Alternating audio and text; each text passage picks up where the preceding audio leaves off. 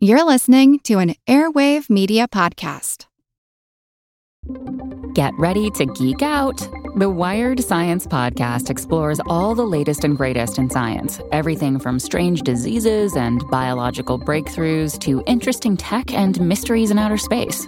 Listen to Wired Science today wherever you get your podcasts. That's Wired Science wherever you get your podcasts.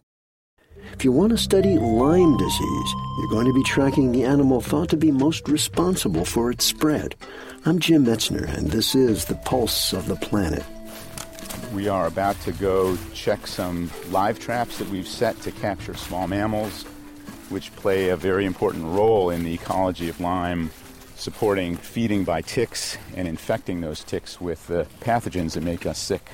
We're in the woods of Millbrook, New York, on the grounds of the Carey Institute of Ecosystem Studies with senior scientist Richard Ostfeld. This one has somebody in it. So here's a white-footed mouse.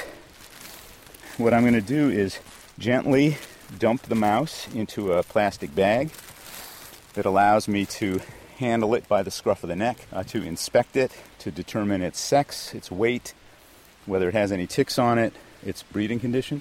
And then I will weigh it, determine what individual mouse it is. If it's been given an ear tag previously, if it has not, I will give it one, and then I will release it.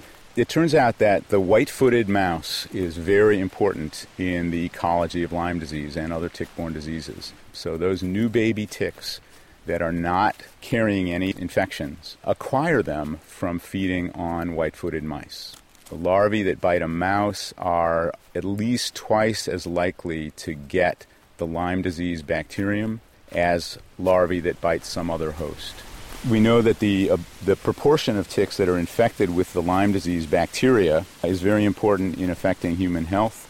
So we've been trying to determine whether we can predict how bad it's going to be. And if we can determine that, maybe we can actually reduce human risk of exposure to Lyme by managing the environment in a safe way. We'll hear more on Lyme disease in future programs.